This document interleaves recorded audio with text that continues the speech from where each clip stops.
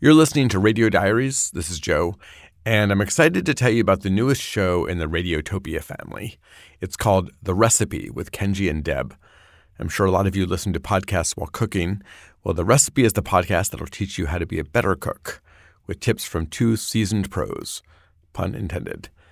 Hosted by Kenji Lopez-Alt of The Walk and Deb Perlman of Smitten Kitchen, The Recipe not only lets you learn new recipes, but also teaches you techniques and secret ingredients that'll up your cooking from just okay to restaurant quality. So welcome them to the Radiotopia family. Find The Recipe with Kenji and Deb right now, wherever you get your podcasts. Radio Diaries is brought to you by Progressive. Most of you aren't just listening right now. You're driving, cleaning, and even exercising. But what if you could be saving money by switching to Progressive? Drivers who save by switching save nearly $750 on average, and auto customers qualify for an average of 7 discounts. Multitask right now. Quote today at Progressive.com. Progressive Casualty Insurance Company and affiliates. National average 12-month savings of $744 by new customers surveyed who saved with Progressive between June 2022 and May 2023. Potential savings will vary. Discounts not available in all states and situations.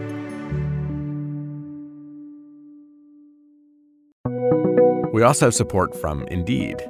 Instead of spending weeks searching for talent, Indeed matches you with quality candidates that fit your job description. Plus, you can connect with candidates faster by scheduling interviews, screening, and messaging them all in one platform. So try it out. Listeners to this show will get a $75 sponsored job credit to get your jobs more visibility at Indeed.com/diaries. Just go to Indeed.com/diaries right now and support our show by saying you heard about Indeed on this podcast. Terms and conditions apply. Need to hire? You need Indeed. Radiotopia. From PRX. From PRX's Radiotopia, this is Radio Diaries. I'm Joe Richman. This is the American dream of freedom on wheels. An automotive age, traveling on time-saving superhighways. The 1950s were the golden age of the American road trip. Construction began on the interstate highway system, and Jack Kerouac's On the Road inspired thousands of young people to slam on the gas pedal. We have become the nation on wheels, with more motorized mobility than ever dreamed of before. But of course, that freedom of movement didn't apply to all Americans. Jim Crow was the law in the South, and traveling while black wasn't easy. Today on the podcast, we're bringing you a story about how black travelers made a secret roadmap so they could get around safely. But this time, we're letting our friends and fellow Radiotopians Roman Mars and Delaney Hall tell you the story. It comes from one of my favorite podcasts, 99% Invisible. Buckle up. How is this? Is that a good level? Are you picking me up well there? This is Curtis Graves. Okay, my name is Curtis Graves, and I was born in 1938, so I'm a little older than most of the people who are listening to this. Curtis would eventually become a Texas state representative, and then he'd go on to work at NASA, and then he'd become a photographer. But as a kid, he grew up in the segregated South. And for many years, his parents tried to shield him from that reality. I've often said that both my mother and father were the best liars that I knew. For instance, we sat in the back of the bus because it was cooler there. We rode in the front of the train because you could get off quicker. We sat upstairs in the movie because you had better seats in the upstairs. Of course, that ruse couldn't last. And by the time Curtis was a college senior in Houston, Texas, in the mid-1950s, he was fully aware of what it meant to be a black person living under Jim Crow. There's one experience in particular that stands out in his mind. He was just 21 years old and getting ready to drive to a college meeting in Waco, about 3 hours northwest of Houston. He'd agreed to take a couple of acquaintances. They happened to be white women. I said to myself, I might be in for some difficult times here, but, I had to soldier on. To get to Waco, Curtis had to drive through a stretch of East Texas that was notorious in those decades for racial violence. Oh, yeah. Those communities were pretty bad. Around dusk, the travelers got hungry, so they pulled over at a roadside diner. As soon as we got in the front door, the guy said, sorry, but you can't come in here. We don't serve black people at all. So the three of them went back outside, and Curtis devised a plan. They'd try another restaurant right across the street. I said to them, the two of you go in, get a table, and after you're seated and the waiter or waitress comes up to you, tell them that you have a boy that's driving you and that you want to know whether you can bring him in to eat. So the women walked inside, and they asked the waitress if Curtis could come inside to join them. And the lady said, of course, no problem at all. So as long as I was their boy and their driver, I could eat with them at a table in a restaurant. But if I were equal to them, I could not. This kind of humiliation on the road was routine and had been going on for decades. Many people wrote into the NAACP around this time, describing experiences just like Curtis's. To whom it may concern, before starting our recent vacation trip to several eastern states... Dear sir, I am a member of the NAACP, and in accordance... I would like to report an incident occurring on January 1st at a golf service station in Macon, Georgia. My wife and I went to the restrooms to refresh ourselves, then found a vacant table. 10 minutes passed, and no one came to serve us. The attendant for the key. He informed me that the restroom for the colored was in the back. It seems to me dealers should not be permitted to sell gas and oil and not provide these comforts for us also. Some travelers would drive all night instead of trying to find lodging in an unfamiliar and possibly dangerous town. They'd pack picnics so they didn't have to stop for food. Some people would even carry portable toilets in the trunks of their cars, knowing that there was a good chance they'd be turned away from roadside restrooms. But since 1936, a guy named Victor Hugo Green had been trying to help with some of these problems, to make life easier for thousands of black motorists. State by state, he'd been putting together a travel guide with listings of restaurants, hotels, and service stations that would welcome African American travelers. He called it the Negro Motorist Green Book. The Green Book for short. Victor Green, who died in 1960, lived in Harlem, New York during the height of the Harlem Renaissance. His apartment was not far from Duke Ellington's. His office would eventually be situated near Small's Paradise, a famous nightclub. Victor didn't have the most obvious background for starting a travel guide. He didn't work in tourism. He wasn't a writer. He was a mailman in Hackensack, New Jersey. But he kept hearing stories about discrimination on the road. So he would go do his route in Hackensack, New Jersey, come back home and work on the Green Book at night, compiling these addresses, typing them up, and putting them in a book form. This is Calvin Alexander Ramsey, playwright, author, and filmmaker. And years ago, Calvin started researching the history of the Green Book. He learned that the Green Book wasn't really the first guide of its kind. In fact, Victor may have gotten the idea from Jewish travelers. Because the Jewish community was also having issues on the open road, with a lot of the places saying restricted, and that was a code word for Gentiles only. When Victor published his first Green Book, it just covered New York. And he heard from around the country from other carriers and other people saying, we really need this nationwide. But it wasn't that easy to gather information from across the country back then. Long-distance phone calls were expensive. And that, Calvin says, is when Victor Green realized that being a mailman was his secret superpower. There were African-American letter carriers all over the United States at this time. We're talking about 1936. And so he knew about, the relationships that the mailmen have with their homeowners or apartment dwellers delivering their mail. So just like today, the mailman is part of the community. So Calvin says Victor tapped into this network, spreading the word about his guide through the National Alliance of Postal and Federal Employees, a letter carrier union. Calvin says postal workers across the country scouted potential Green Book locations in their cities and towns. He says some even asked families they delivered to if they'd be open to hosting travelers in their homes. And if they agreed, then they would send the information to Victor Green in Harlem. Victor was able to get a field force of letter carriers who were all over the country who acquired materials and names and addresses and businesses for him. Wherever there was a black mailman, you had a Green Book salesman or recruiter. Pretty quickly, the Green Book caught on. Businesses, many Black-owned, began getting in touch with Victor, hoping to advertise and hoping to be listed. Black newspapers signed on as sponsors. Victor eventually retired from his job as a letter carrier and started working on the guide full-time. He even opened an affiliated travel agency that helped tourists arrange trips. But still, there was the challenge of distribution. How to get the guide into the hands of travelers who needed it. That happened in a few ways. The United States Travel Bureau signed on to help out, and then there were the more informal networks. Well, churches, Pullman Porters, the Urban League, the NAACP, the Masonic lodges. There was a very wide, varied distribution process in place for these green books. And there was an important corporate sponsor too, a big one. For service that is tops and gas that's extra fine, there's a smile for every mile at the Esso sign. E-S-S-O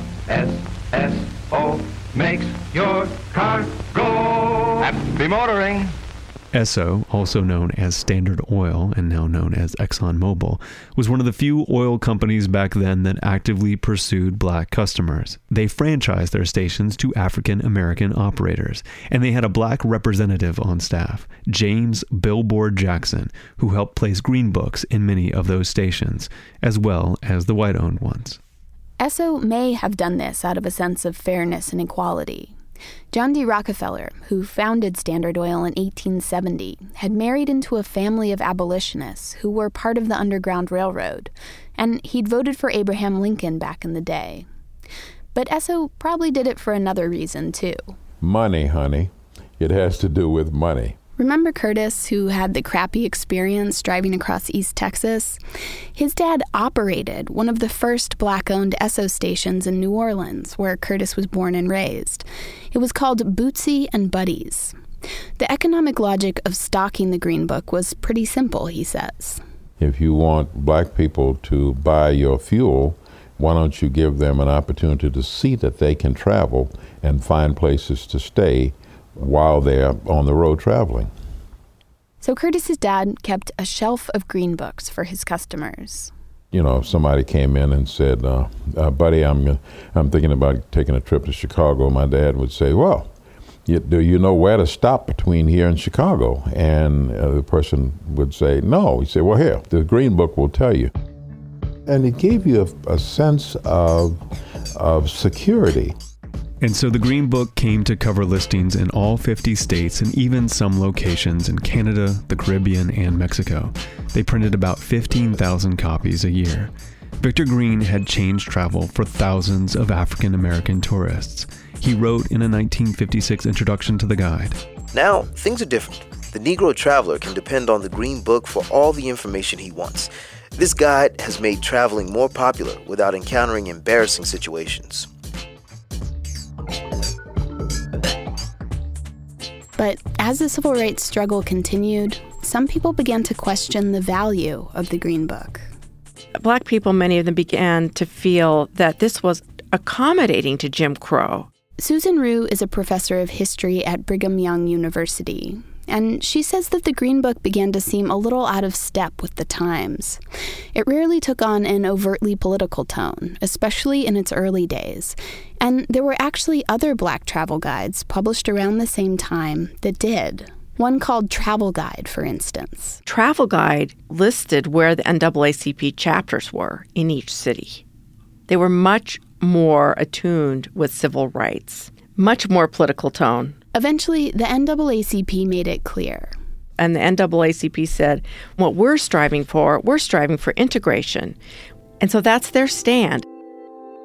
And the NAACP built a lot of their push for the 1964 Civil Rights Act, which outlawed discrimination based on race and ended Jim Crow, around this idea of total integration. In fact, when the NAACP testified during the debate over the bill, they drew on all those letters they'd received about discrimination on the road. They appealed to that vision of the iconic family road trip, of the freedom to explore America by car. Roy Wilkins, the executive secretary of the NAACP, spoke before the Senate's Commerce Committee in 1963. As soon as Congress gets out, they're all going to head into their station wagons and go back to their home district. It's July in Washington. It's really hot. Wilkins asked the Senate to imagine what it might be like to travel as a Black person. Would you like me to read what Roy Wilkins said? How far do you drive each day? Where and under what conditions can you and your family eat? Where can they use a restroom? Can you stop driving after a reasonable day behind the wheel? Or must you drive until you reach a city where relatives or friends will accommodate you and yours for the night? Will your children be denied a soft drink or an ice cream cone because they are not white? So he's appealing to them at the most basic level of their own love for their own family. And Susan thinks this may have been one of the things that helped pass the bill. By framing the narrative of civil rights as a family travel narrative, they were able to convince the senators to vote for the bill. In 1964, President Lyndon Johnson signed the bill into law.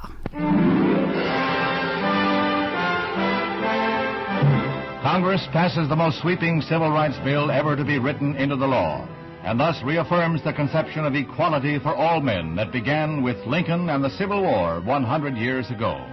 The Negro won his freedom then. He wins his dignity now. The civil rights struggle was not over then, and it's still not over today. But for Victor Green, it became clear at some point that his Green Book had a limited shelf life. He wrote in the introduction to one of his guides, "There will be a day sometime in the near future when this guide will not have to be published. That is when we as a race will have equal opportunities and privileges in the United States." And sure enough, 2 years after the Civil Rights Act passed, the Green Book published its last edition. So actually, could you just describe where we are? We're at the Public Library downtown, the Central Branch in Los Angeles. And we're down in the bowels, 4 floors down, underground, in the History and Genealogy Department.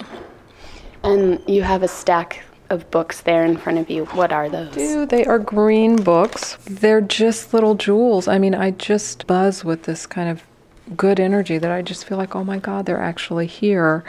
It's amazing. It's amazing. Candace Taylor is a photographer and a cultural documentarian. The guides she's holding are small, maybe 8 inches by 5 inches.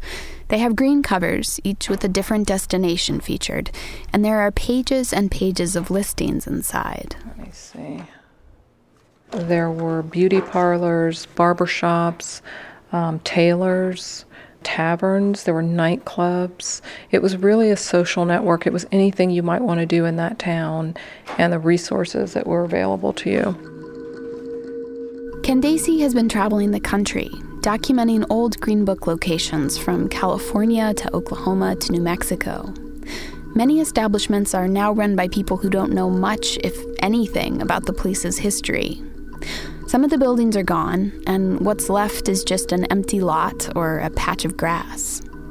Even these original copies of the guide are rare now. The Smithsonian bought one at auction recently. For $22,500. Wow. Yes. So look in if you're listening to this and you know your parents, lived during Jim Crow, look in your attics and see. You might have a $20,000+ guide. You never know. $20,000 is a lot of money. But back in 1936, when the Green Book first appeared and could be purchased for 25 cents by the travelers who needed it the most, it was arguably worth even more. Roman Mars, host of the podcast 99% Invisible. He produced that story with Delaney Hall. Thanks to Backstory with the American History Guys, the recordings of the letters to the NAACP, and to the National Association of Letter Carriers and the National Alliance of Postal and Federal Employees. You can find photographs of the Green Books at 99pi.org. And if you don't already subscribe to 99% Invisible, go do it right now. Seriously, it's an amazing podcast about the invisible design, architecture, and networks that shape our world. And besides starting that podcast, Roman also just happened to start the Radiotopia Network, of which Radio Diaries is a founding member. I'll be joining Roman this May on the Radiotopia Live East Coast Tour, and I hope you'll come see us. You can get tickets and more at radiotopia.fm. I'm Joe Richman. Thanks for listening.